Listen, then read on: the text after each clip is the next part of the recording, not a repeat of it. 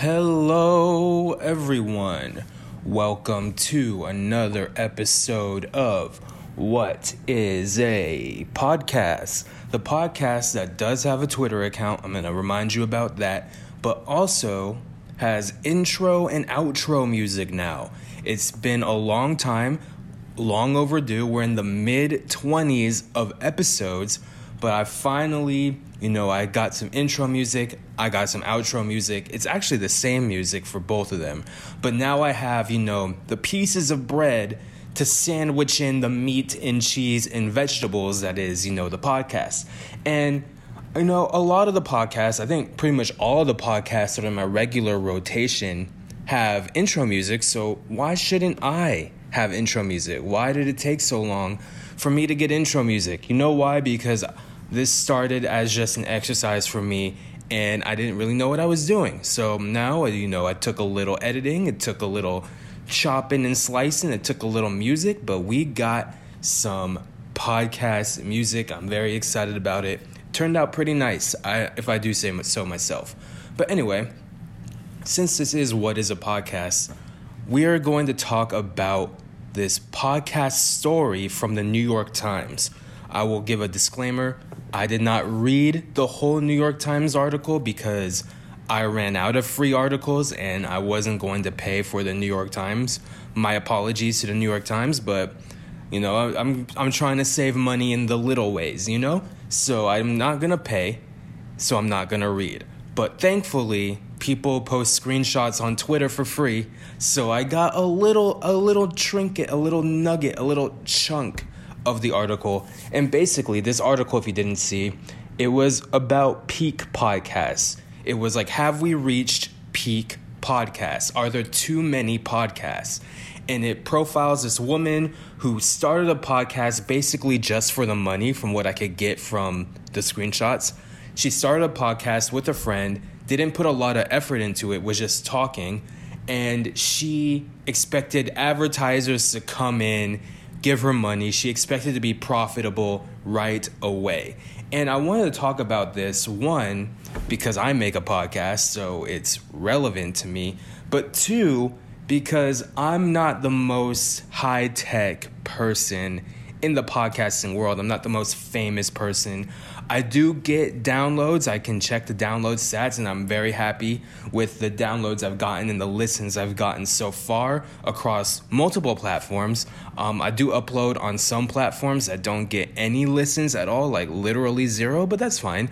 If someone stumbles across it on that platform and they listen to it on their preferred platform, that's fine. I'm going to still keep putting it up there just in case. But I felt like people can make the argument for a lot of podcasters that it's just for money. And if they make that argument for me, well, I'm losing money on this, adventure, this podcast adventure. I'm definitely losing money on it. But I feel like for me, this podcast is for me. It's for me first. It's not necessarily for the listener first. And yes, I care about the listeners, but this is a lot of ways for me. Like, I started this sort of as an exercise, like a speaking exercise, just to, get my thoughts out, try to be coherent, try not to trip over my words too much, just to really, really, exercise that part. I mean, in my real life, I do presentations, I have to talk to a lot of people. So it's a good, vocal, educational exercise. And the second part of this whole podcast experience is that in my life, in my career, and I've expressed this in other capacities on other platforms, I felt like I wasn't progressing mentally. And I want to explain that. Because I graduated from college in 2016. It's currently 2019. I graduated August 2016. By September 2016, I had a job in college advising. Excuse me. So in my college advising job, I talk about college, how to get into college, what to do once you're in college, different colleges, all those options, right? And I speak to high school students. And what that has done for me is meant that all I talk about are past experiences, mostly. I talk about what I wrote about when I applied to colleges. What colleges did I consider? What did I do once I got to college? What did I do when I graduated from college? What side jobs did I have? What classes did I take? All those things. And I felt like by doing that, even though I had like quote unquote a real job, it's still like I'm living in the past. And I didn't want to live in the past so much in that way. So I started the YouTube channel. I started this podcast after I started the YouTube channel, and I'm liking doing it. I genuinely do enjoy doing it, and it gives me a chance to speak on topics that maybe I would keep to myself normally, or I'd have my own thoughts about it, but I wouldn't express it to other people necessarily because I'm so busy talking about what college is doing what FAFSA is doing, what the California Dream Act is doing. So I get to talk about other things that I'm interested in. We are not one-dimensional, you know? I'm not a straight line. I'm not only interested in college. So you get on the podcast, I might talk about sports. I might talk a little bit about politics. I might talk about TV or movies or anything that happens in my life. So you don't get all of me. Let's be clear here. You don't get every single thing about me. You don't get that on my YouTube channel. You don't get that on the podcast. You don't get every facet of me. But you do get a good amount of me. You get a decent portion of me with every episode, with every YouTube video. You get me in at least some shape or form. So that's what I want for this, is for me to express myself, and it's mostly for me first. And then secondary is you, whoever's listening to this.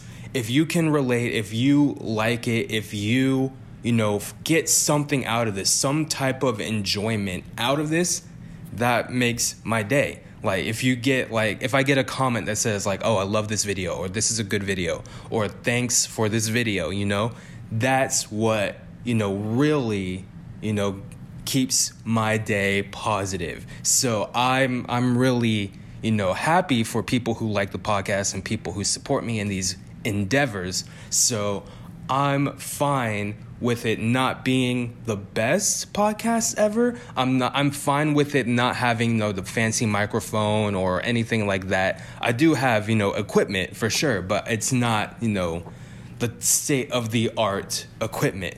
I'm fine with that for now. Also, since this is for me, I have to watch out for my finances. So since I don't make money off of this, I can't justify at the time putting a whole lot of money into it. I put some money into it just to keep it afloat and keep all the things in order.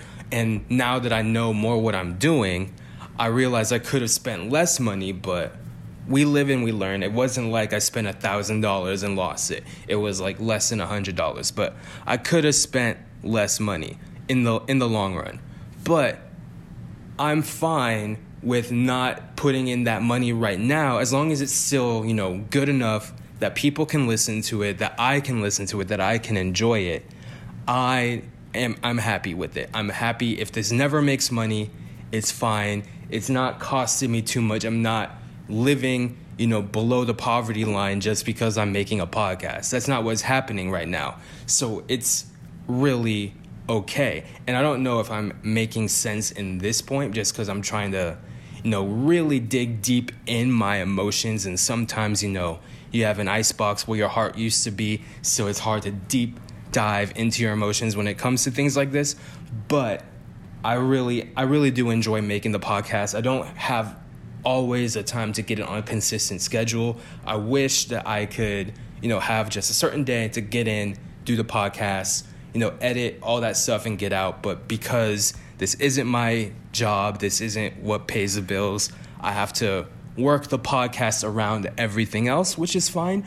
But I do like where it's going. I do like that people are listening. I have confirmation that people are listening. I'm trying not to pay attention too much to the numbers, because if I worry too much about the numbers, I'm going to be not worrying about things that are probably more important. But people are listening, which is great. And there are dogs barking, but they're kind of far away.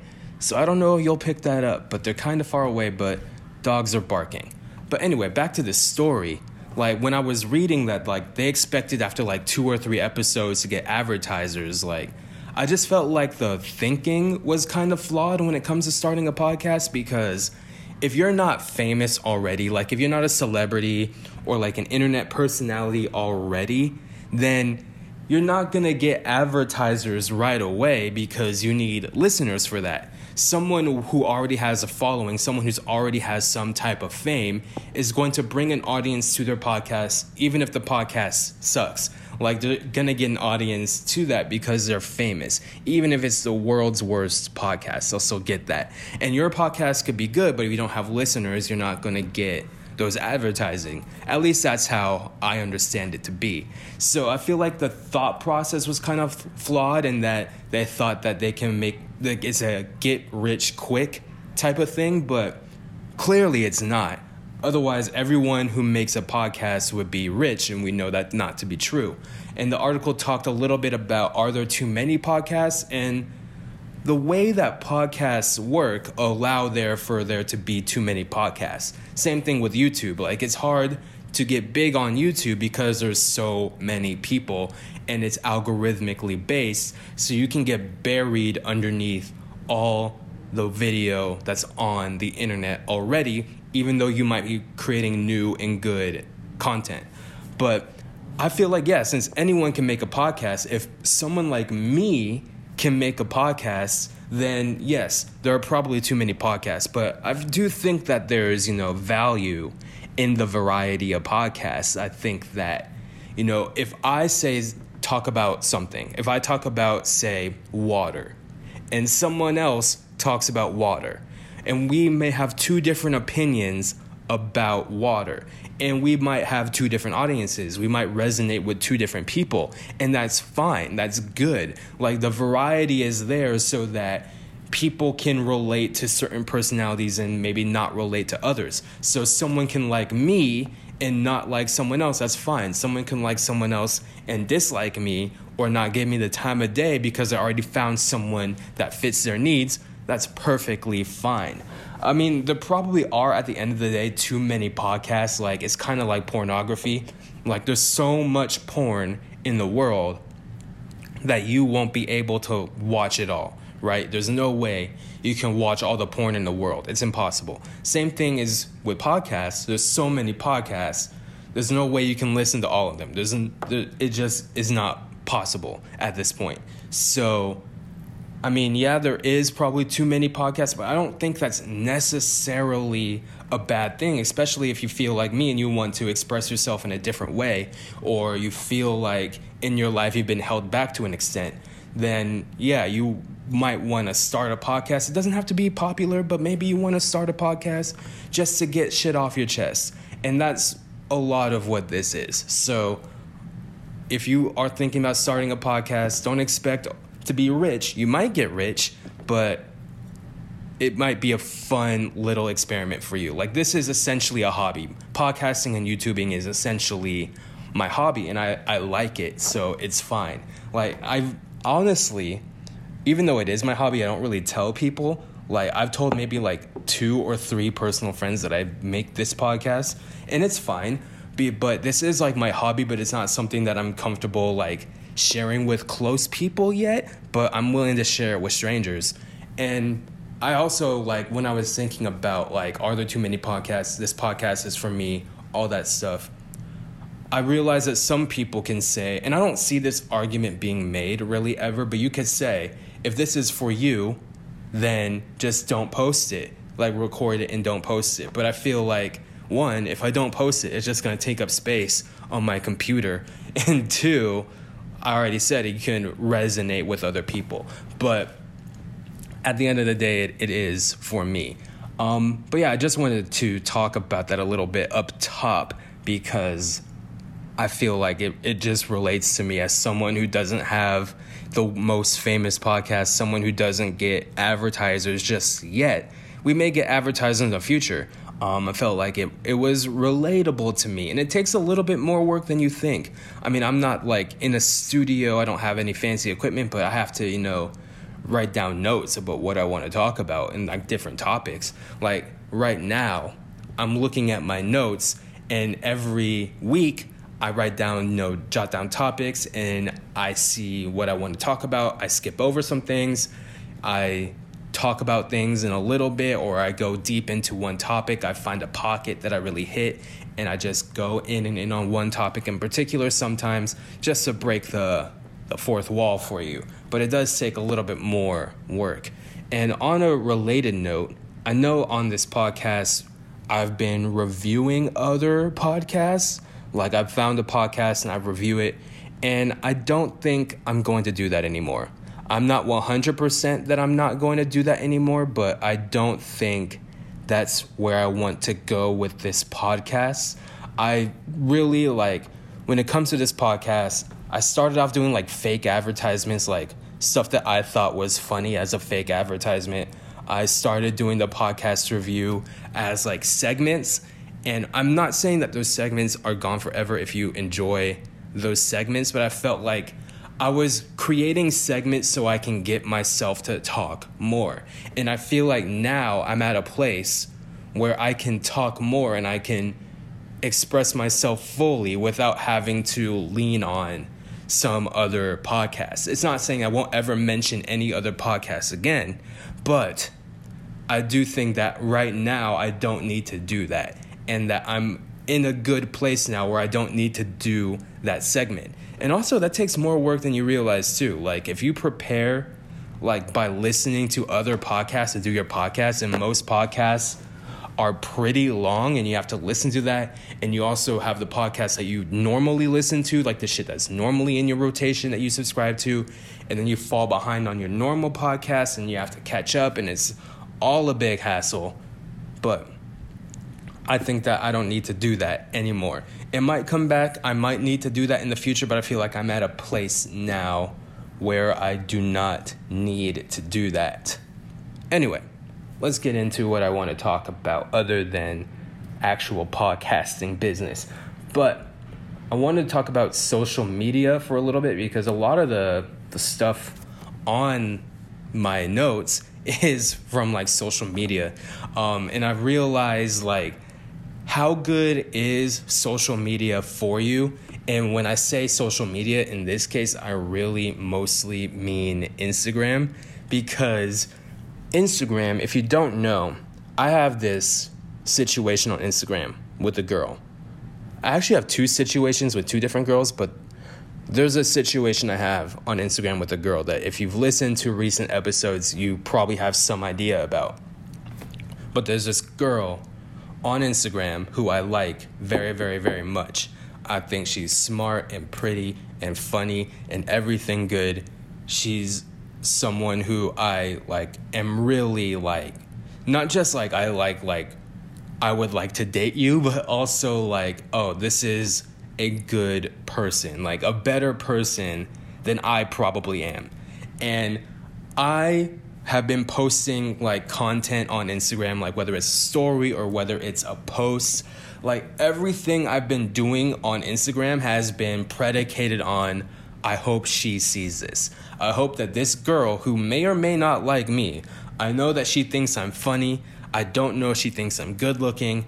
I don't know anything other than she thinks that my shit is funny. And all I'm trying to do is post so that she sees. And I don't think that's a good, way to move on social media. You should post stuff that you like, and stuff that if you want to make something funny, you should post stuff that you think is funny for sure. But your happiness can't be predicated on just one person watching your Instagram story. I don't think that's the best way to go about things. But that's kind of where I'm at right now. If I look at my Instagram story and she didn't look at it, I'm like, oh man, does she fuck with me still? Does she still think I'm funny? XYZ. I'm starting thinking about situations in my head that probably have never happened, and she probably thinks the same of me today as she did yesterday. But I'm thinking oh no, she doesn't like me anymore. What am I gonna do? She didn't watch my Instagram story like she usually does. And you shouldn't think like that. People are busy. They don't have time to watch all your shit. And, like, it's weird because I don't watch all her shit. Like, I'm not always liking her posts or watching her shit. So why do I, want her to watch my shit so badly? Because I think that she's pretty and it's fucking with my brain. That's why. But it's just, how good is it really for you to, do Instagram and post just for the approval of other people? You can post for you, but posting for the approval of other people isn't necessarily the best thing, at least not for me. Maybe it's different for other people, but at least not for me. It's not the most healthy way to go about social media. I'm not saying I'm going to take a break off social media, because I'm going to get these tweets off. If it's the last thing I do, I'll be tweeting till I'm 90 years old. But I do think that I need to rethink a little bit of how I'm doing it. And, like, I know some people have problems with Instagram because, people edit their pictures and they're like, oh, everyone has a great life and I don't, and they're comparing themselves.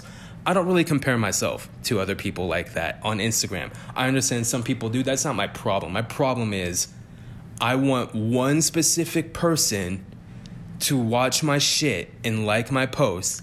And if she doesn't, I'm just like, oh man, I didn't succeed because it wasn't good enough for her standards, even though she probably just didn't see it because she's busy being a good person that everyone likes. So it is what it is, but I feel like we need to rethink this, and I think that Instagram itself is rethinking this. I was on Instagram, of course. I was on Dr. Pimple Popper's page, and if you don't know Dr. Pimple Popper, she does exactly what you think she does, squeezes pimples out of people's body.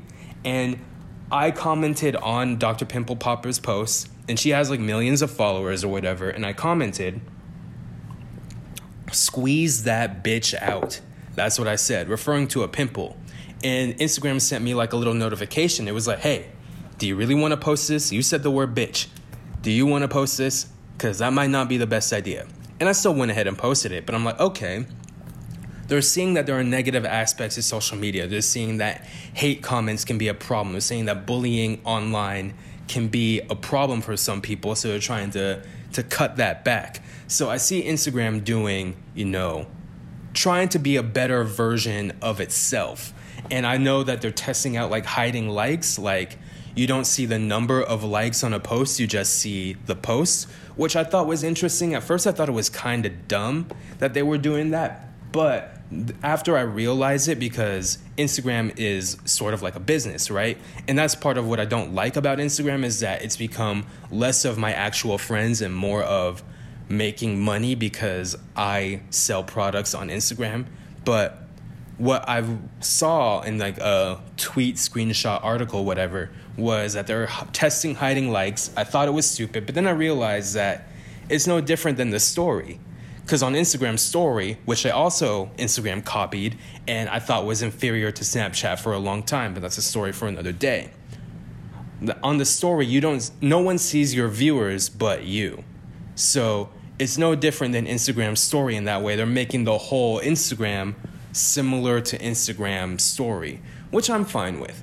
I think that hiding likes might be a good thing. I'm not sure how it'll pan out, and people might think it's stupid, but so far the response to them saying that they're going to test this out has been mostly positive from what I've seen. So maybe Instagram is trying to be better too, but I just feel like I need to change my mindset and not post just to please one person and just post stuff that I think is cool and or funny.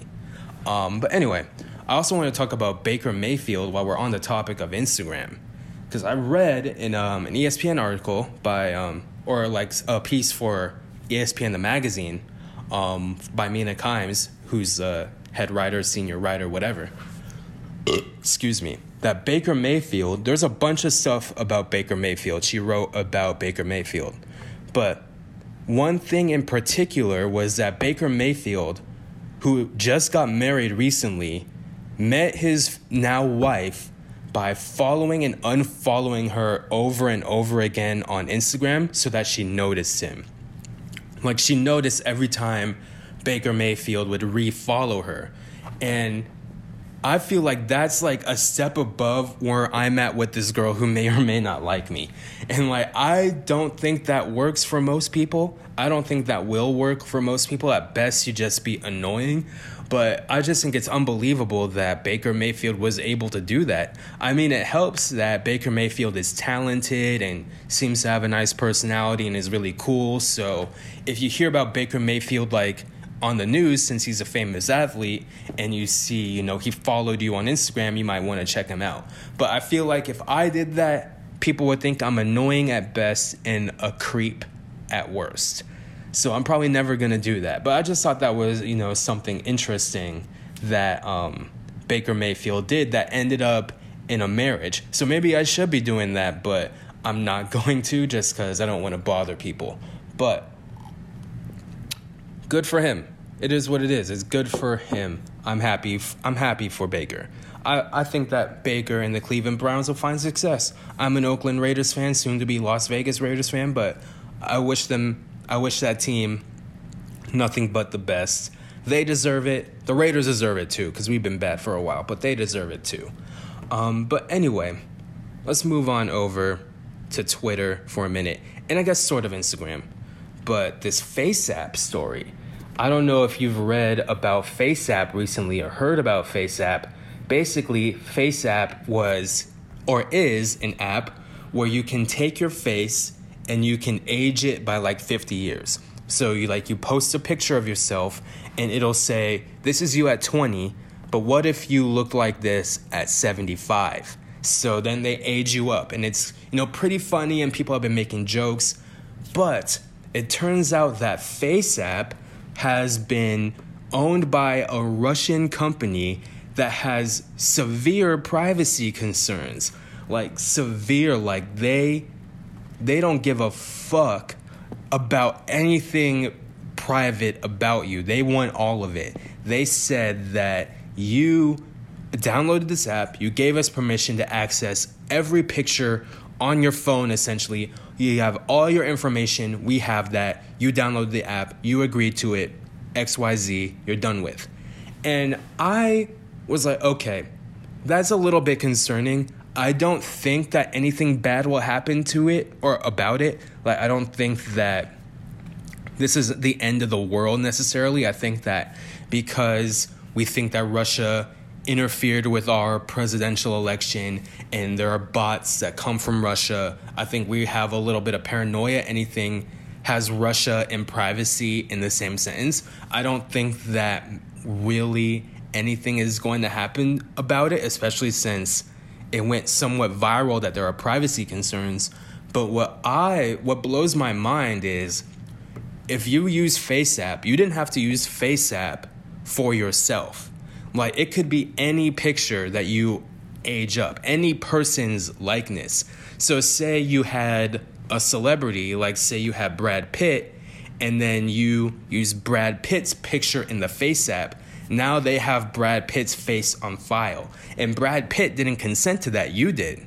But Brad Pitt is now caught up in this whole FaceApp fiasco because you agreed to those terms and conditions that probably aren't legal. Maybe they are legal, but I mean, I guess it's legal if you agree to it. But if you don't agree to it, it's probably illegal. If I was to say so myself, I'm not an expert on these type of things, so I'm going to say probably, not definitely.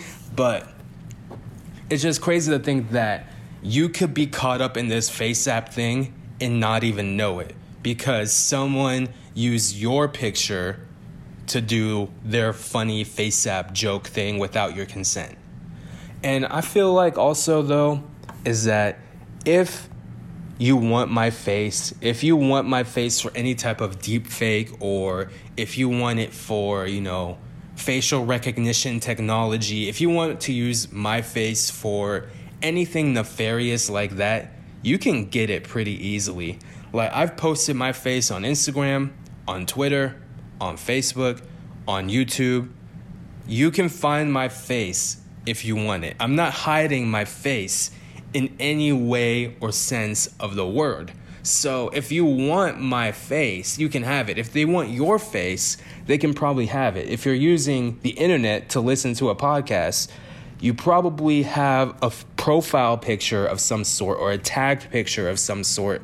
You have some facial recognition on the internet. So we're not safe regardless, but I feel like this FaceApp thing just took it a little bit too far and made it a little bit too close for comfort for most people. And, they need to be held accountable for those type of things. So, and I have water here. I should mention that because if you don't mention it, then people are like, what the fuck? Are you drinking water? Yes, I am drinking water because I need to keep my voice crispy and buttery, even though those are kind of antonyms, but whatever. I also want to talk about on the heels of holding people accountable, I wanted to talk about this Netflix show called Trinkets. It came out a few weeks ago, and I watched it, and I wrote about it on Medium a little bit when I first watched it. But I kind of wanted to talk about it on here as well, because the Trinkets, without getting too spoilery, without giving away too much of the plot, there's 3 high school girls, or the main cast, like 3 girls who are like 16, and 2 of the 3 girls are in relationships with adults, like 20 and up, right? Which is against the law. Like, you're not supposed to be 16 dating a 25-year-old. Like, the age of consent, for most intents and purposes, is 18. And if there's any advice I could give to anyone in this world, any adult person in this world, is do not date a high schooler. Whatever you do, I don't care if you think they're being more mature for their age or anything like that, do not date a high schooler. I think that I shouldn't even have to say this, but do not date a high schooler. Even if the high schooler says they're into older men or older women and they want to date you, do not date a high schooler. There's nothing good can come from that in the end. People are going to think you're kind of weird at best and a pedophile at worst. But anyway, so in Trinkets, 2 of the 3 main cast members are in relationships with adults. They're 16, and these people are like 25 and older. And I was like, okay, this isn't right? This is like, the adults are in the wrong here. This is like kind of creepy, kind of predatory, all that stuff, right? But if you don't pay attention, you'll think it's just a regular relationship. Like, if you're just scrolling through your phone, you're on Twitter, you're on Instagram while watching it, you might not notice that there's a huge age gap between these romantic characters. And I felt like, because in most cases, Trinkets was a good show. Most of the aspects of Trinkets were good. But I felt like you have a responsibility if you're making a show to call out bad things. TV shows can depict bad things. Movies can depict bad things. But in most cases, it's very, very obvious that these things are bad. Like, if you watch a superhero movie and people die, we know that killing people is bad. So you don't have to explicitly state that this is bad. But in Trinkets, we have this bad thing where older men and women are preying on younger high school aged kids, and it's not mentioned throughout the series. It has 1 season. It's not mentioned that this is kind of weird or kind of creepy. Like, no one thinks that this is, an awkward, weird relationship. And this could be fixed. Like, this whole situation could be fixed if one character pointed out the fucking weird age gap between these 2 characters. All I had to do with one character, one line that called out these predatory relationships on their bullshit. That didn't happen in Trinkets. And I feel like you have a responsibility, if you're creating a TV show, to call out these things that are bad, because not everyone thinks they are bad. Some people romanticize those type of relationships, and it's very manipulative and can be predatory to be in that type of relationship if you're a 25-year-old dating a 16-year-old. So I felt like that was where the show dropped the ball. But as I was just thinking about it, was like, this show can depict bad things. Like, just because you depict a bad thing doesn't mean that it's a bad show. Like, 13 Reasons Why, like, they depict bad things. People like the show. I know not everyone likes that show. It actually, 13 Reasons Why filmed like 15 minutes from where I'm currently recording this podcast from, which is pretty interesting. But you can depict a bad thing, and 13 Reasons Why deals with a lot of bad, fucked up things. That doesn't mean that the show is bad. It means that bad things happen just like bad things happen in real life. You're mirroring real life through your art. That's perfectly fine. You don't need to worry about being a bad show.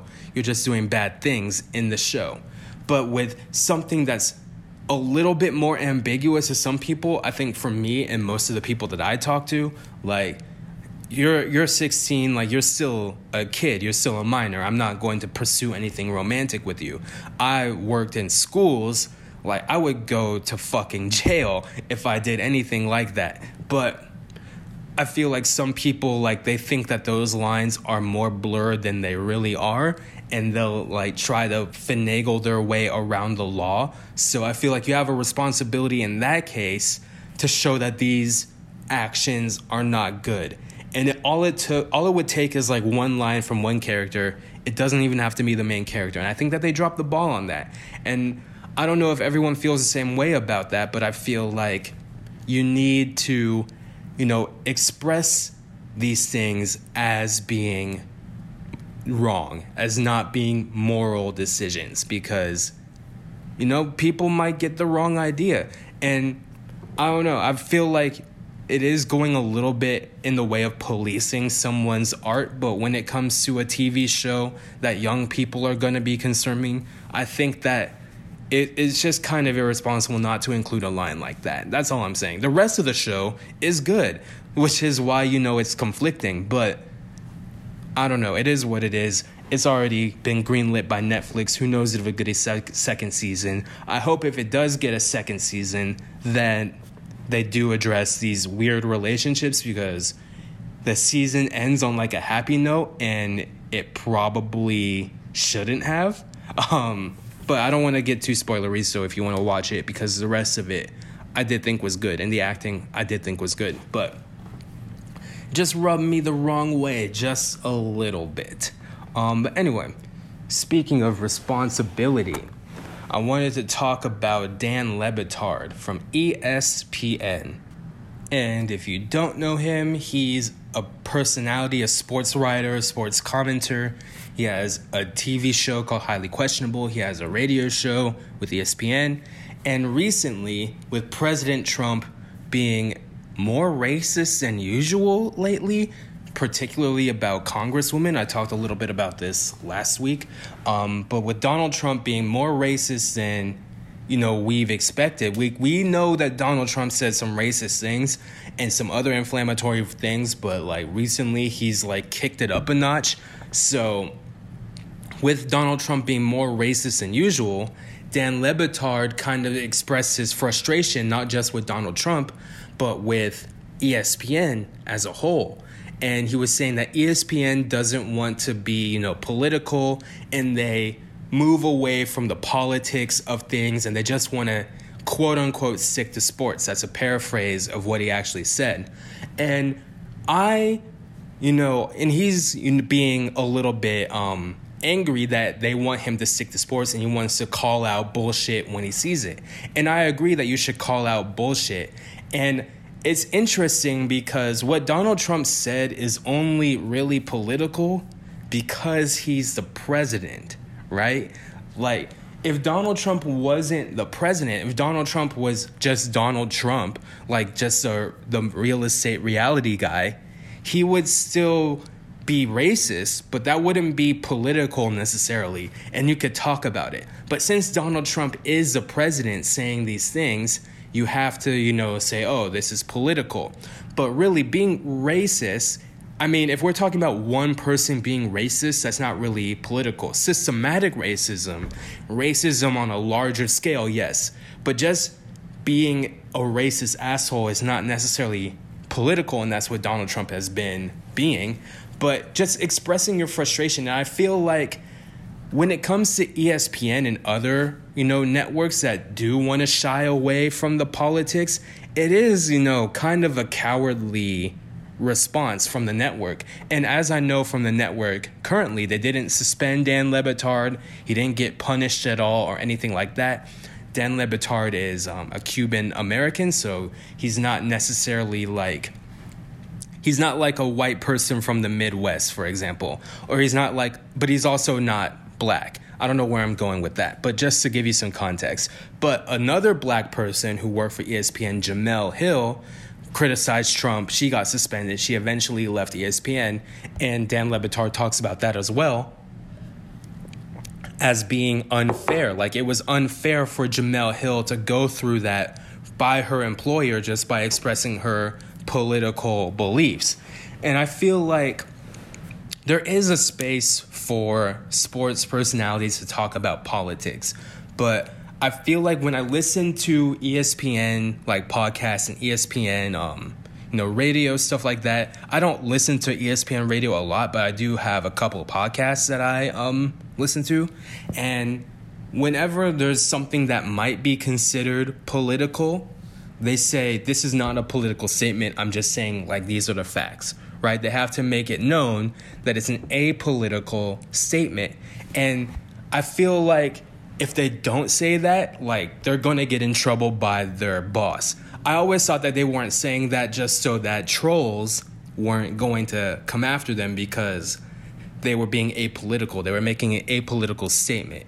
But I feel like they're being told to say things like that so that they don't get reprimanded by their employer. And I don't know if that's true. That's just something that I'm thinking about, that maybe they've been told to do that just so everything can stay clear. But also, if you mention any type of politics, you're going to get the stick to sports people. The people that say, I don't want politics in my TV. I hate Donald Trump. I hate Obama. I hate liberals. I hate Republicans. Get the politics off of my TV. You're going to get those people. But I feel like if it's something that you believe in, then it's worth it to talk about.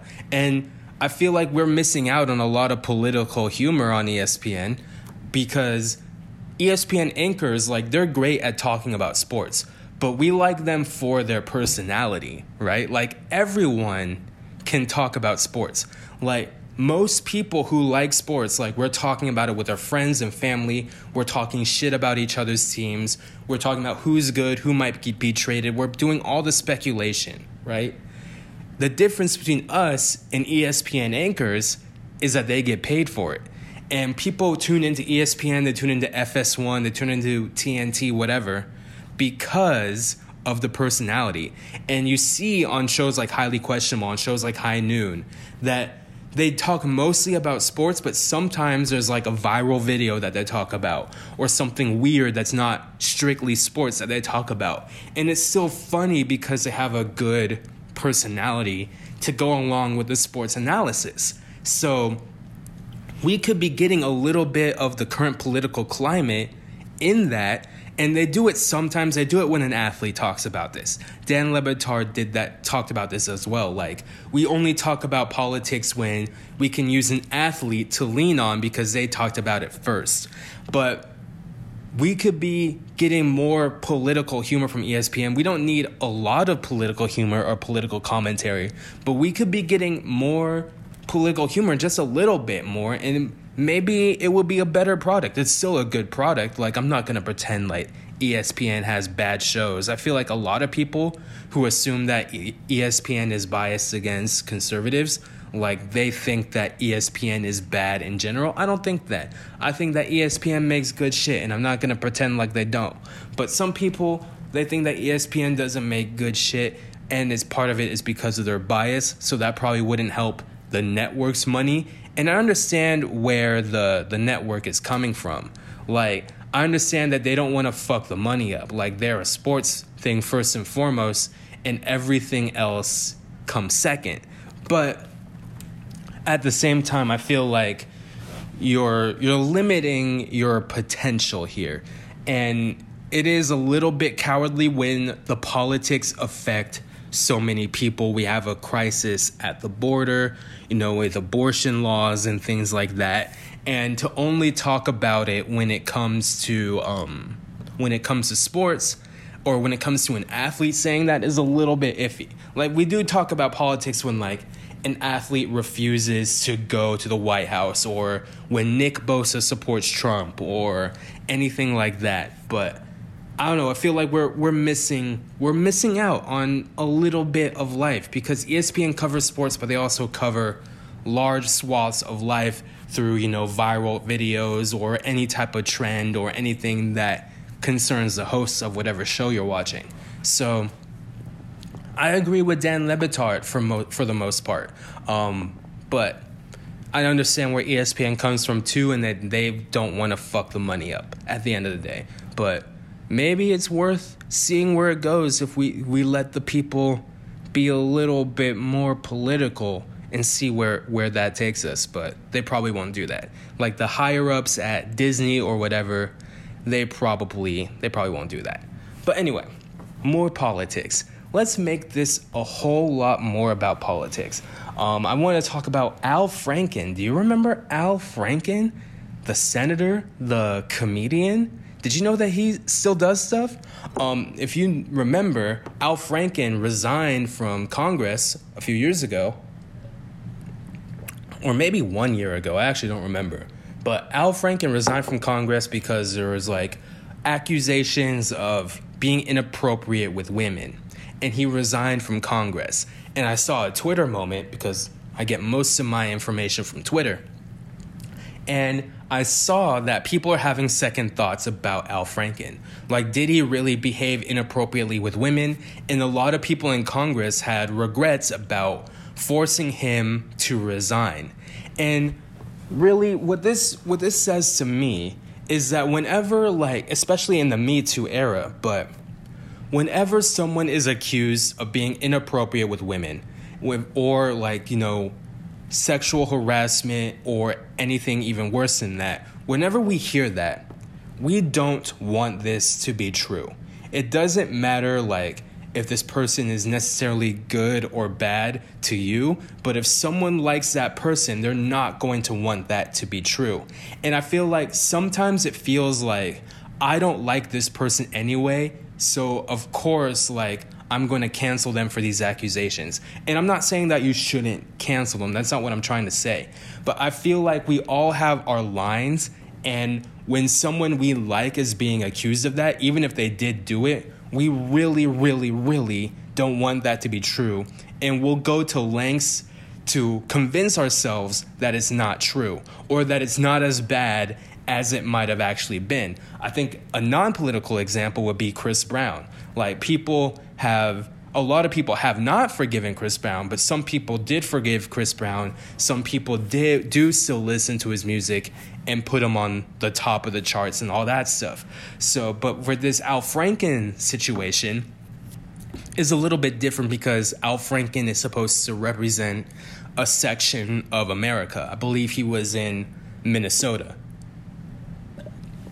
So when he is accused of these things, like, I'm trying to think, as a public figure, right, that represents a certain section of America, would it be better for Al Franken to have resigned like he did, or would it have been better to investigate and him still be in Congress? Would it be better for them to investigate and see if this is actually true and have him resign or not? Or would it have better for him to resign right away like he did?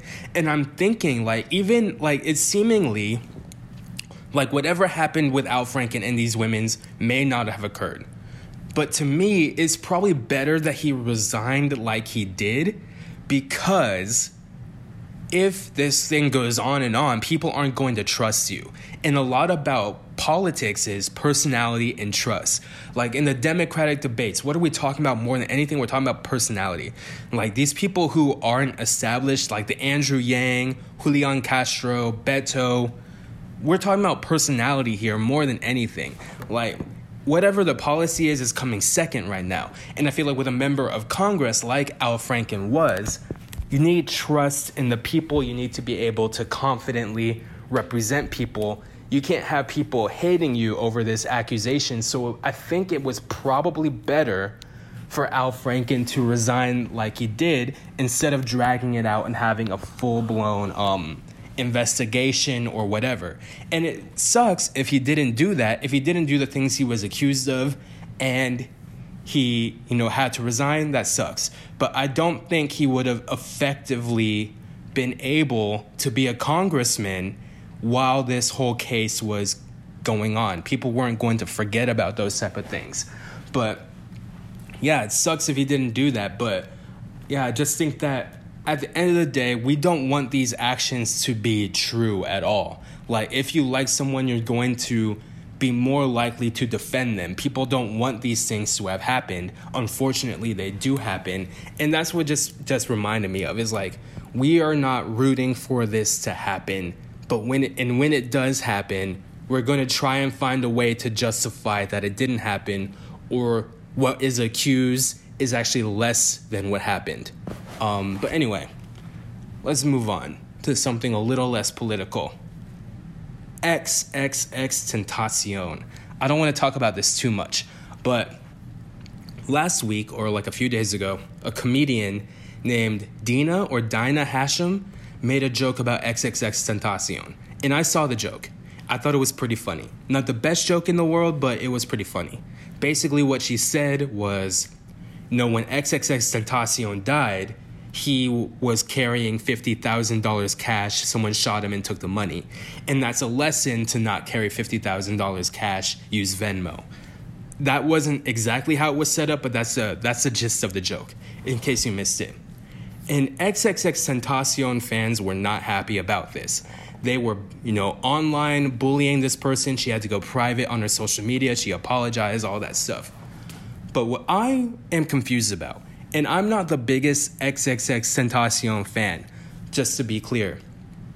I wanted to say that he has good music. Like, when he first came out with Look at Me, I thought that song was good. And the other song, like Sippin' Tea in Your Hood, What the Fuck Is Up, You Buttercup, I thought that song was good.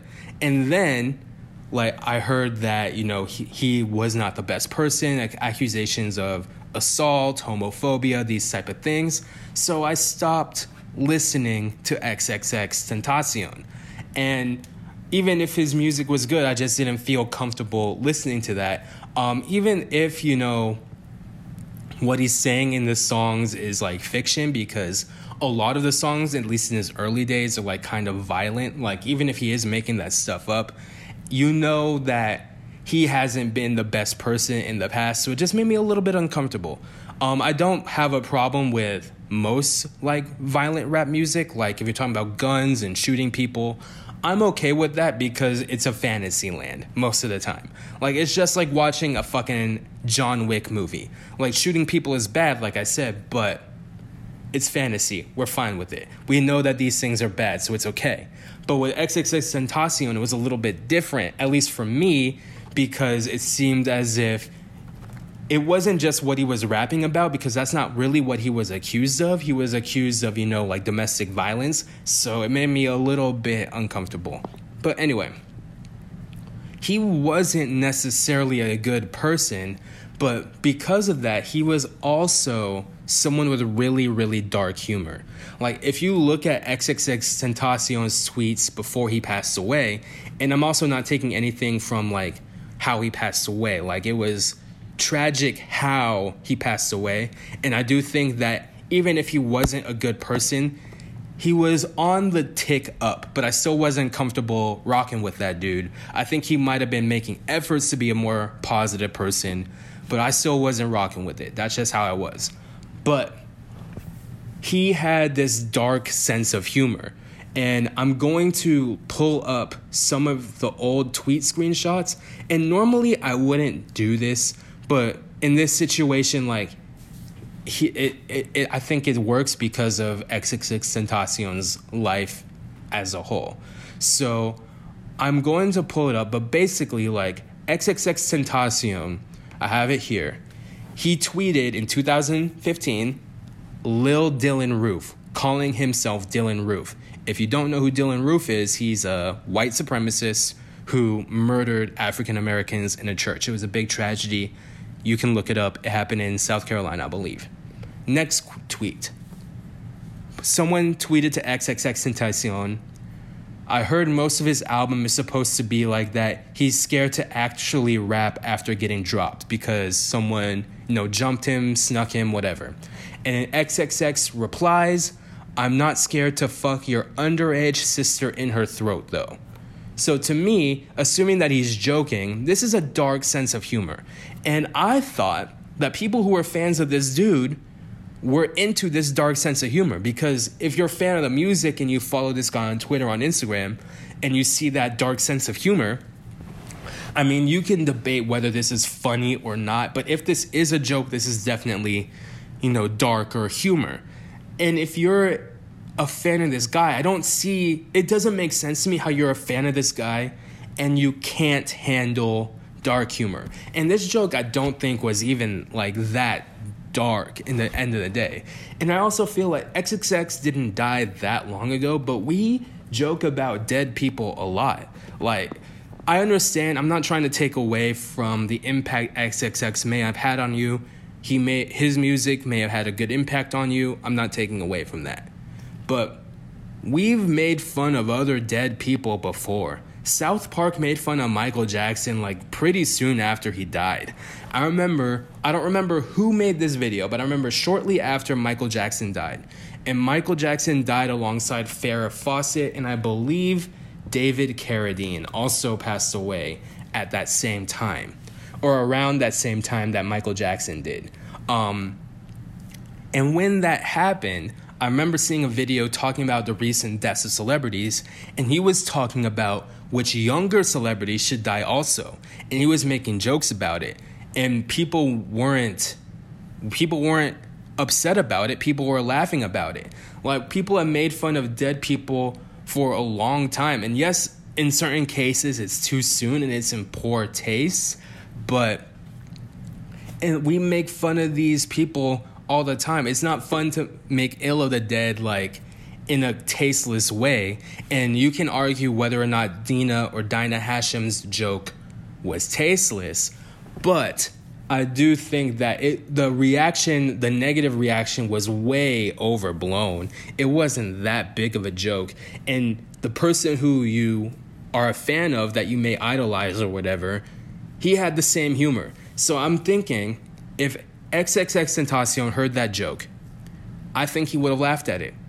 I think he would have thought it was funny.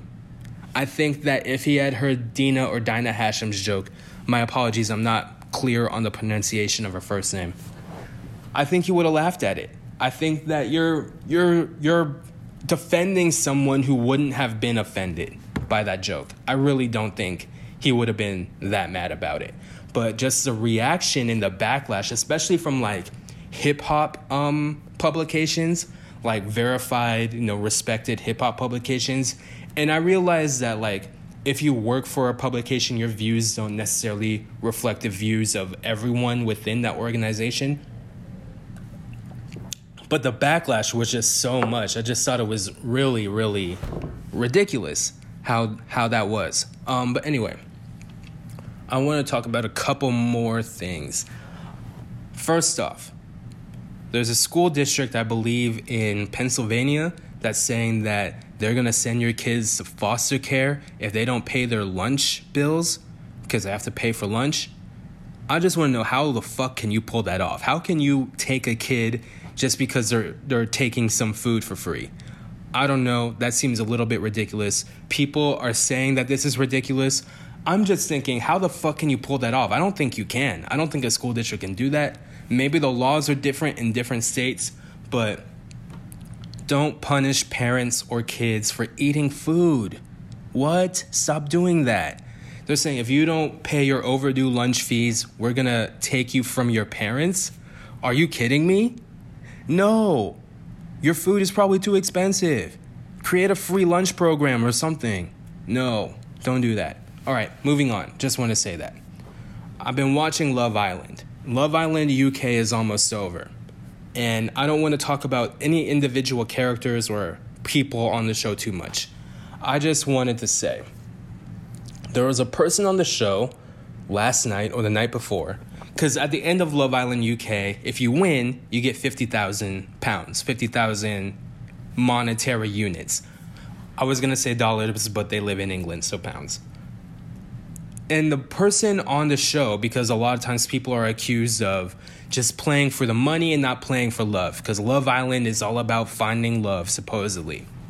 And she said, there are easier ways to make $50,000 than to be on Love Island. And I was thinking, are there really? Because Love Island, you get to go to a resort in Mallorca, Spain, which is like a paradise. If you stay there for 2 months, you find a hot person to make out with for 2 months, you get expenses paid, trip to Spain, and if you win, you get $50,000. If you don't win, you get verified on Instagram, you get brand deals, become famous anyway. Are there really easier ways to make $50,000? Because a lot of people make $50,000 in an entire year, or like that takes like half a year even. Like if say your salary is $100K, it takes you 6 months work in theory. You're getting $50K in 2 months work living in paradise.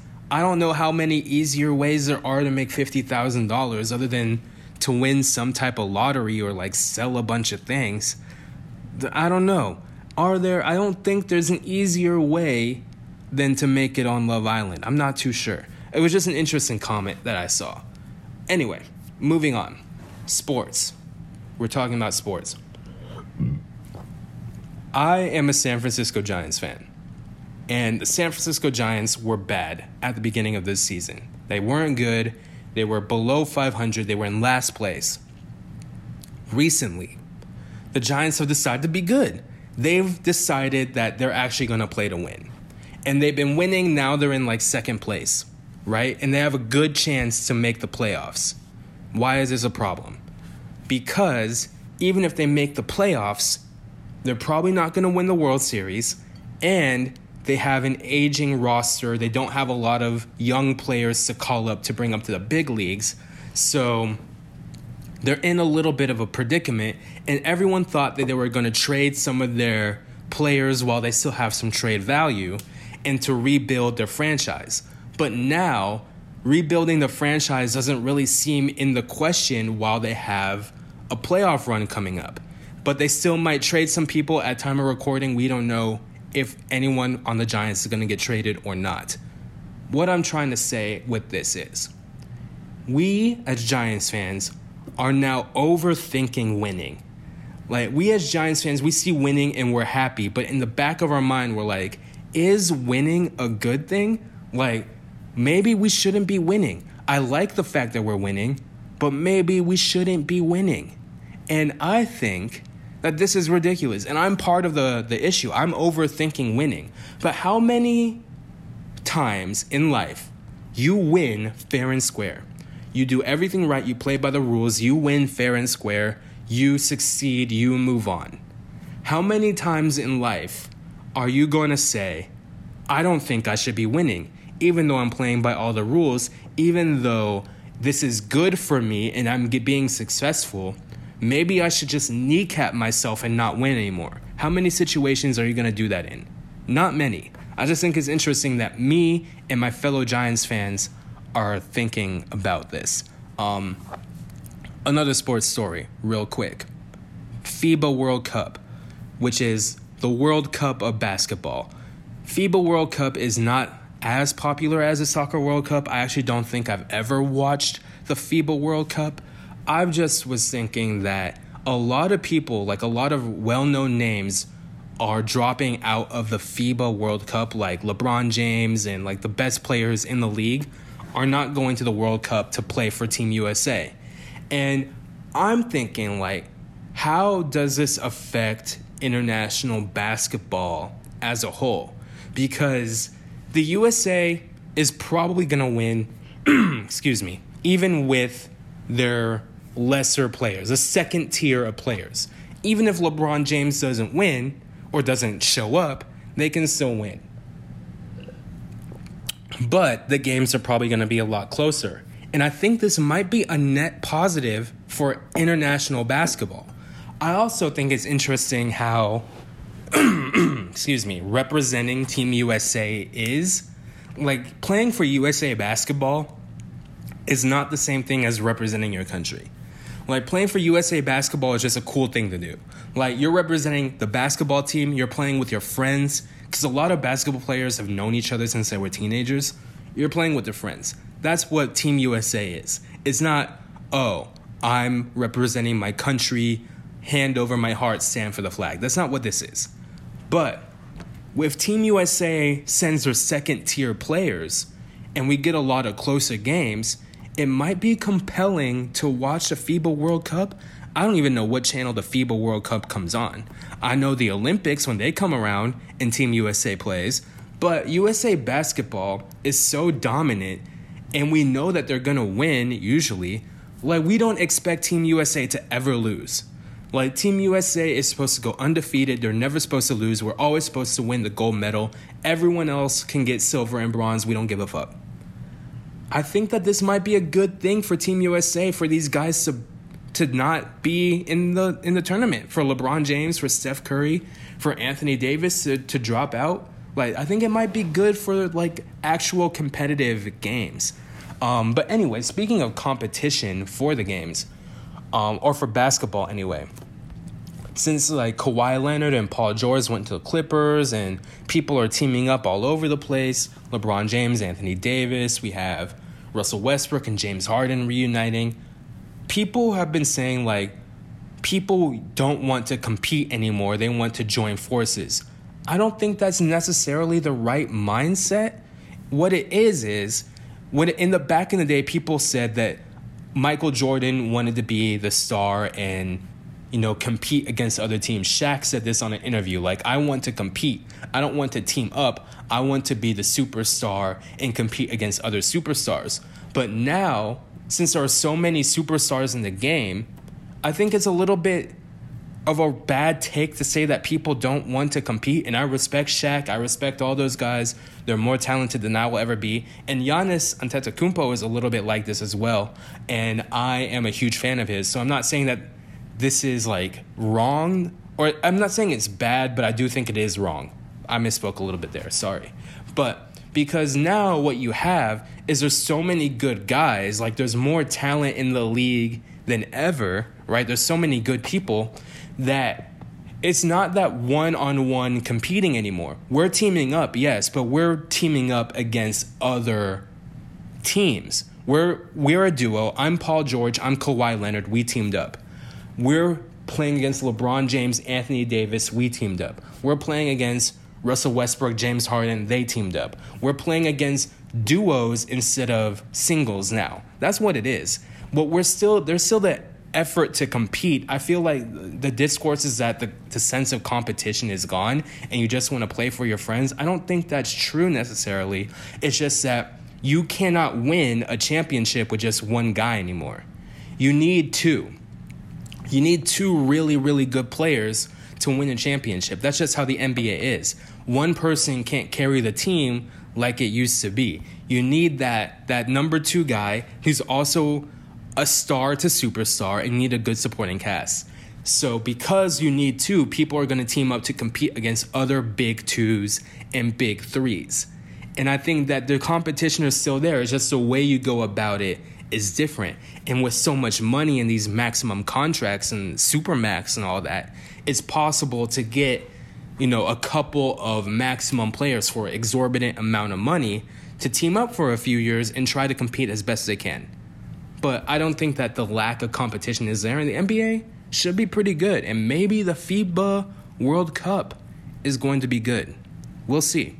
But I am having high hopes for basketball this next upcoming season. Since my Warriors aren't going to be as good, Milwaukee should be pretty good still. But we'll see. I'm excited. But the last thing I want to talk about is the issue of remakes. Because people are mad about the recent slew of remakes that are happening in the movie industry in summer 2019. And I understand a little bit of this, like there's not as much original content as there is remakes. We had remake Lion King, remake Aladdin, remake Child's Play, remake Men in Black, all that stuff.